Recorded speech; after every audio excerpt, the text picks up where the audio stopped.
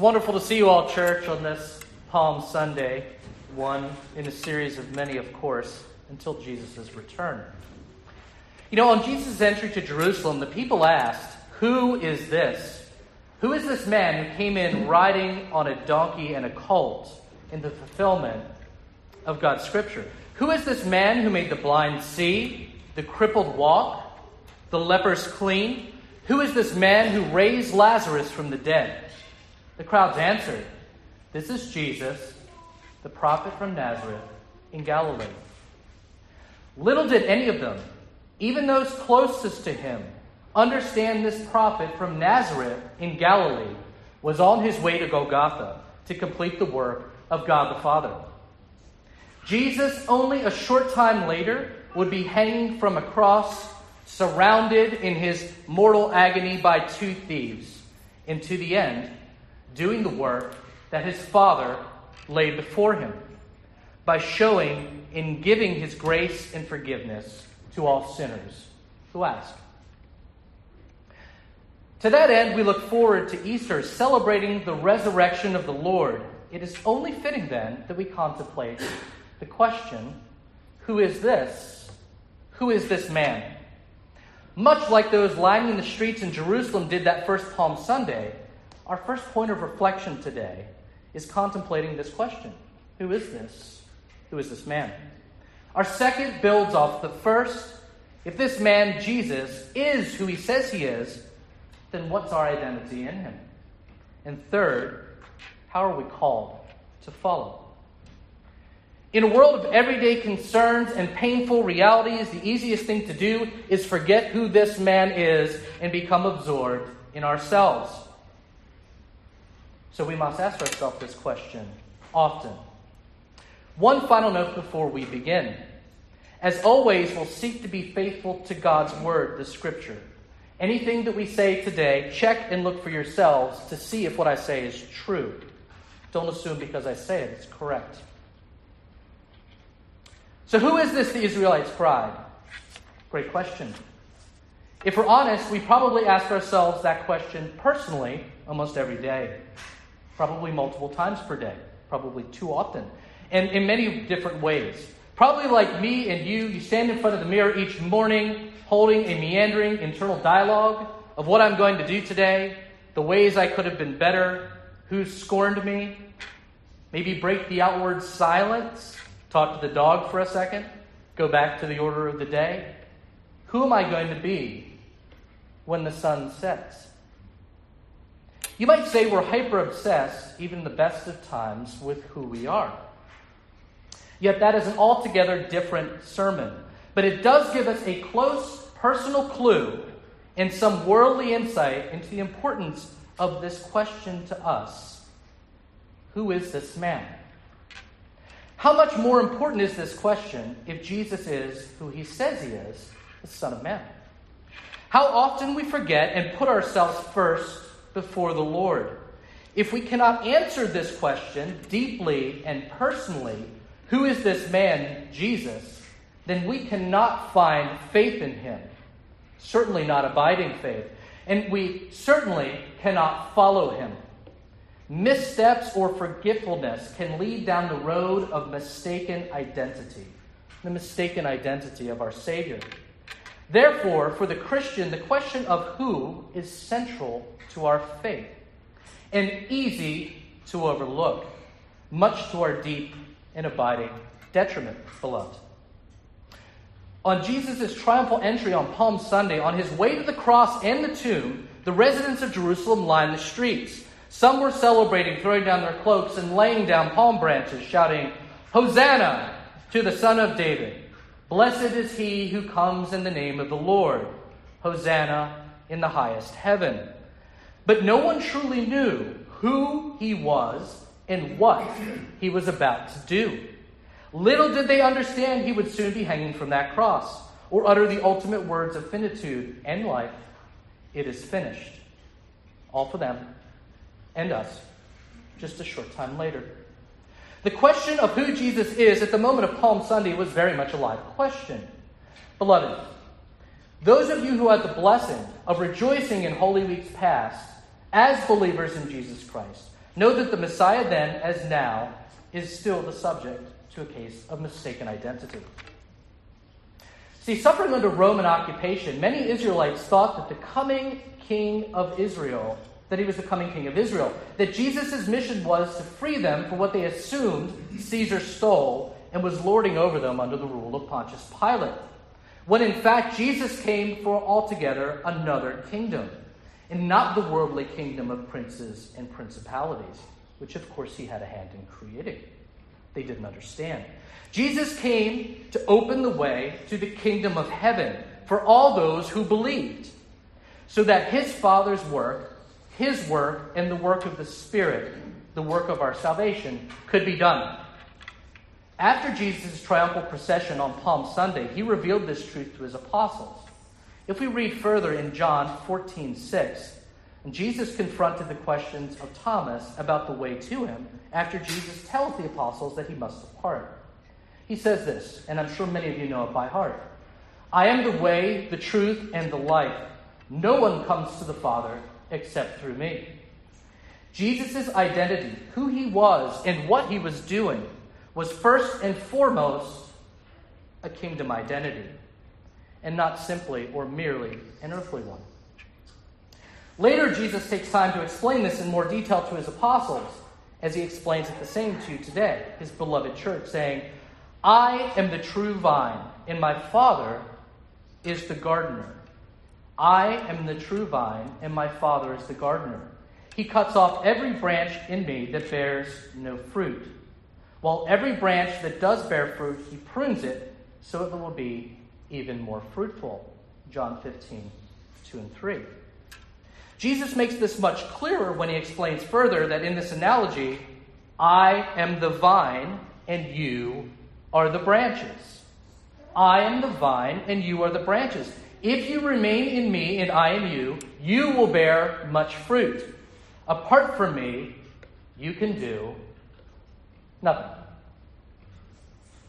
Nothing. Nothing. Nothing to bear up under his yoke. And the greatest of the two commandments, to love the Lord with all our heart, mind, soul, and strength, nor the ability to love the neighbor as ourselves. Nothing. To love as our true selves, the sons and daughters and true heirs of the kingdom of the heavens, this is what nothing means. We cannot do that. Who is this man then, who came into Jerusalem that Palm Sunday, riding with colt and donkey? To those gathering on the streets of Jerusalem, identifying him as a prophet from Nazareth in Galilee, Jesus was no conquering political king, but neither was he simply a prophet. Both are cases of mistaken identity. To his apostles, he was not simply a rabbi or a prophet, as Jesus explained when confronted with Thomas's questions about how to follow him when he goes. Jesus was no conquering king here to free Israel from Caesar, just as he is not simply a prophet or a teacher to those closest to him. Jesus is the Son of Man, here to give life so that the branches of his vine could bear the fruit of the Spirit and the kingdom. He was their beloved in that time and in that place, to not be mistaken, but taken for your sins and mine. He was and is the Messiah. Your Messiah, my Messiah, our Lord. Jesus Christ was there to do the work of the Father, the kind of work we cannot do for ourselves. To be sacrificed, to be the sacrifice of greater love for the sins of all.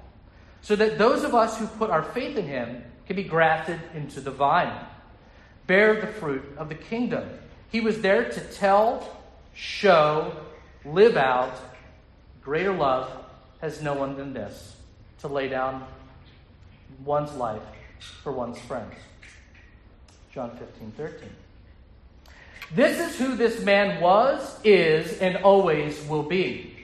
For us who are grafted to the root, when we mistake who he is and what he has done for us, we dishonor this. We dishonor him. We harm him as much as we're able, and ourselves. This brings us to our second point.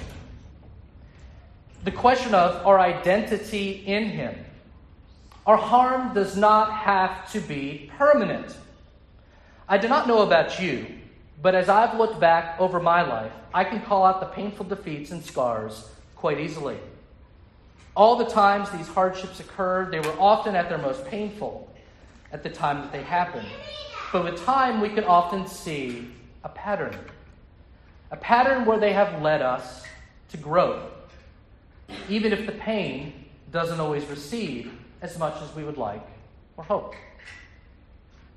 Our identity in Jesus is very similar. As disciples and followers of Christ who know who Jesus is and what he has done in a deeply personal way, we know acutely, both historically and in the moment, that while we may be free of paying for our sins in the final reckoning, that we still have to deal with our sin nature. Out of all the possible lessons that really stick, it is the painful ones that tend to bring about the greatest opportunities for growth. About 10 years ago, my father passed away from Lou Gehrig's disease.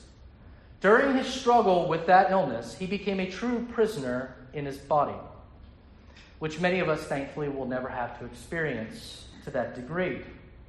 All pain, whether it is losing control of a situation, truly being or feeling helpless, or as I often do, banging your head on the kitchen cabinets, approximates dying to some degree, with the kitchen cabinets being on the lesser end of the scale, of course. This is a common experience for all of humankind, and we often ignore its existential implications. It's all too human. As my father slowly withered away, I was able to make it home and deliver the message of the gospel that I should have delivered so many times before. And but a few hours before he passed, the Lord authored that opportunity in the midst of tragedy, and it is still sweet and soothing to this day. And often from that point forward, I have been far less shy, as a consequence, in talking about my Lord, so his will be done. I can use my father's story now to illustrate the significance of who Jesus is and what he has done. I can tell others through my being in him, who is this man. I'm sure, beloved, if you reflect, even in the midst of all your daily dings and heartbreaks, of which I'm sure there are many, you will understand how you could really do nothing outside of him. Earlier, we thoughtfully considered who Jesus is by focusing on a specific piece of John 15:3. Apart from me, you can do nothing. And now we must turn thoughtfully back to the first part of that verse. And if you recall, if you remain in me and I in you, you will bear much fruit.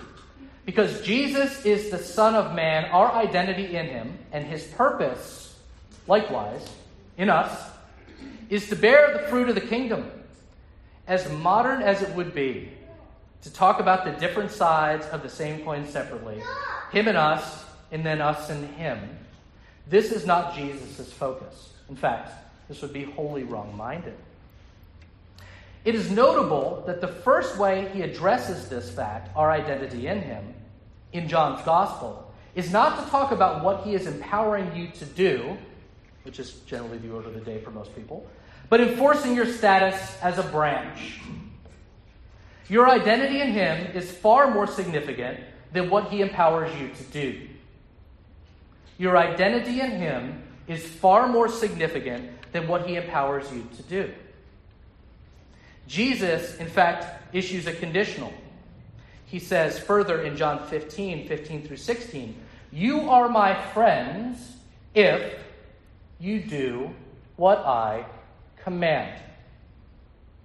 I no longer call you servants, because a servant does not know his master's business. Instead, I have called you friends. For everything that I learned from my Father, I have made known to you." Our identity in him, in Jesus Christ, is not as servants who simply do the will of the master, but as friends. Friends know each other's motives and share for the betterment of each other, because they are in close relationship and love one another. That is a first fruit of friendship, and that is a first fruit of your grafting onto the root of the vine. As the old hymn goes, which I'm sure many of you know, singing of the first fruits, what a friend we have in Jesus, all our sins and griefs to bear. What a privilege to carry everything to God in prayer. Which is probably why we often learn this hymn in our early days of our walk with the Lord. In some ways, it sort of says it all. By implication, all our painful history, helplessness, and fear is up there with Jesus on the cross. Now, through the way, the truth, and the life, we have a friend. If there is a joy more foundational to the social side of our human nature than a friend, honestly, beloved, I don't know it. Our first fruit on the vine is Him, through Him, and by Him. The condition under which our first fruit ripened, though, is unpleasant. It's called adversity. Our identity in Jesus isn't simply an internal life. It's a life of serving a friend that calls for action. These actions are going to be met by the enemy. Jesus tells us specifically they will be met by hate. Picking back up with John 15:18 through 19. If the world hates you, keep in mind that it hated me first. If the world hates you, keep in mind it hated me first. If you belong to the world, it would love you as its own. As it is, you do not belong to the world, but I have chosen you out of the world. We always love those, beloved, who love us first. This is a common feature of our human nature. And like everything in that tainted nature, it can serve many masters. Now, beloved, our identity in Jesus Christ isn't merely an internal life. That's one thing we need to take away. It's also an external call that can and will be very real and very raw. Jesus wanted his disciples and all those who would be listening to his words ages later to know this. Our first fruits in Jesus are both joy and a promise of adversity. Like our fall from grace in the garden, but without the deathly promise, our first fruits are certainly, while uncomfortable, a victory. So who is this man? The question voiced on that Palm Sunday long ago, but not entirely different from this one, is the invitation to become a lifelong friend and disciple of Jesus, who lives in us and us in him. That's the promise. It's a call to live by the one who gives life each day in the midst of the pain, which often shapes our growth in our faith. And this brings us to our last point. We've already discussed who is this man? Who are we? What is our identity in him? And now we'll ask the final question, how shall we follow him? How shall we follow him? Who Jesus is and what he calls us to do shapes our identity in him. That was Jesus' point. And it begs the question asked by Thomas, which was quite natural, how shall we follow him? I have to give Thomas a little credit there. Have you ever closely followed anyone you look up to who's both talented and dynamic? The relationship often challenges you. This person could do things you're not able to do, and perhaps even go places that you can't go. They have a standing and an identity that puts them in a whole other world of access and privilege because of who they are and hopefully what they have done. I have a friend who, when he was in graduate school, studied physics. A famous Nobel-nominated physicist came to visit his university, and my friend was nominated to be able to guide him through campus for the day. My friend was not normally one for authority or pomp and circumstance, yet he was pretty excited. I can remember him calling me and telling me the good news. He said he was so energized by something that I thought he would reject completely. I mean, I literally thought he was kind of off his rocker. You don't understand, he explained. This is the person who has the career that I want. Somebody I look up to. Somebody I aspire to be. That day came and it went. And it went well, both for the famous physicist and my friend. They hit it off and joked away across campus the entire day. The famous personage even referenced my friend in a talk he gave later, and as a result, my friend told me he couldn't even believe it. It was such an honor. These things don't happen every day, let alone go your way so easily because you can crack a joke with another smart person. As the day came to a close, the last thing on the agenda was dinner, which was to be held at a fine restaurant in town. My friend's last job was to get his charge to the restaurant. Easy enough, right? As my friend walked the visiting physicist into the restaurant, the host guided them back towards the private room. And as you may have guessed, my friend got left at the door of that private room. The physicist turned to my friend at the door and he said, "It's been a pure pleasure. I have to go to dinner with my colleagues now." What he really said was, "You're not part of this world and you really don't belong." We've all had times in our life like my friend, such as when your friends or frenemies don't invite you to an event, or your colleagues get promoted and you get left behind. The world is constantly defining and opening up divisions. Divisions. Some divisions work for you, and unsurprisingly, others work against you. What Christ is saying to us is clear as a bell. He's saying, in this world of divisions, you belong to me. You are with me. Enter heaven with me. Walk with me. You belong to me. Instead of follow me is to belong. Sounds simple enough, but it's utter truth. Again, returning to John 15, let's observe what Jesus said. If you belong to the world, it would love you as its own. He continues by saying, if you're in him, you do not belong to the world, but I have chosen you out of the world. We are called to follow Jesus by being called from our world, which he authored, to his place in our world. Catch the difference?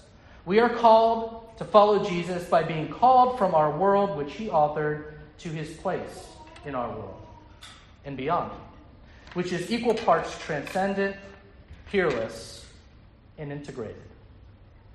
We suddenly realize to follow Jesus is to be called an heir to the kingdom of heaven. It's to face this inheritance which we have neither earned nor deserved. Which is why Jesus appeared at the gates of Jerusalem all those Palm Sundays ago and went before wayward human judgment and chose to turn, following his Father's wishes, to the cross. Within this belonging, Christ takes it a step further, stating in John 13, 9 through 12, "As the Father has loved me, so I have loved you. Now remain in my love. If you keep my commandments, you will remain in my love, just as I have kept my Father's commandments and remain in his love. I have told you this so that my joy may be in you and that your joy may be complete." Aha. To follow isn't yet to go where he is while we hear and dwell in the flesh, beloved. It's to keep and follow Jesus' commands. What are those commands? My command is this: love each other as I have loved you. John 13:3. Which is powerfully condensed version of Matthew 22:36 through 40.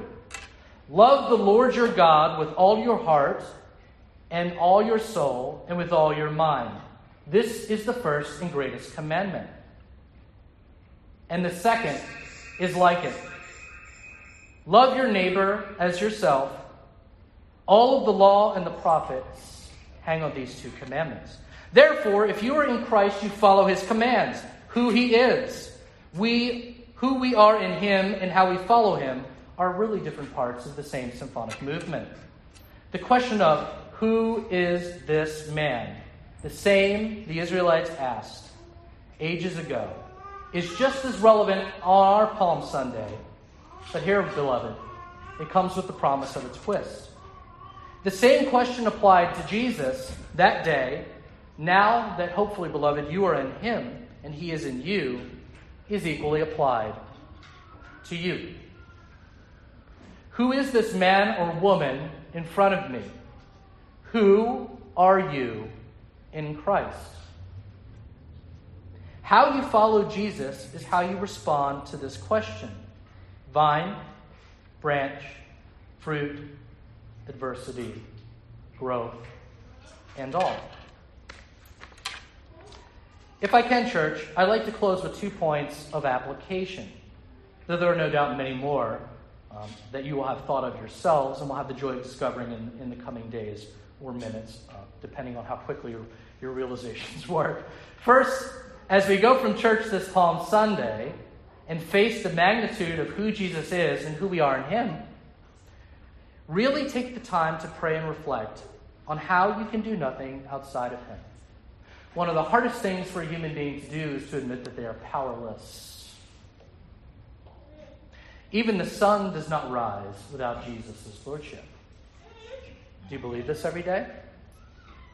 So ask yourself, where have you been putting false hope or mistaking and replacing Jesus' place and identity with something far less precious and far less valuable? We do it all the time. I do it all the time. We are idolaters and all fall short of the glory of God. Now, if you are a true follower or disciple of Jesus and have been saved by his grace and mercy at the foot of the cross, then you know your transgressions can and will be forgiven. Yet you are now richer in Christ for having asked and reflected and prayed. And now through him realized all more clearly how much you need him and how much without him you can do nothing. Again, what a privilege it is to carry everything to God in prayer. But if you are not yet in Christ and more akin to those who throng the streets of Jerusalem, the original Palm Sunday, there's still hope. Jesus did not suffer on the cross and through all the bouts of mistaken identity while he was Lord and Savior in order to hide the truth from you then or now. He is waiting for you to admit your weakness of spirit and come with a humble and contrite heart to the only Savior you will ever truly need or want. Regardless of whether you are with Christ or with the world, take this week as we wind our way to the celebration of the resurrection to reflect on who he is and what he has done and who you are in him. Your faith cannot but be strengthened or joyously found as a result, God willing. And last in application is much like the first. Take this week to reflect on what ways you have faithfully loved your neighbor as yourself and served Christ in loving abeyance, or haven't. Thinking and speaking the truth of who Jesus is and what he has done and how he is living in you and doing it all in grace. Let's close in prayer.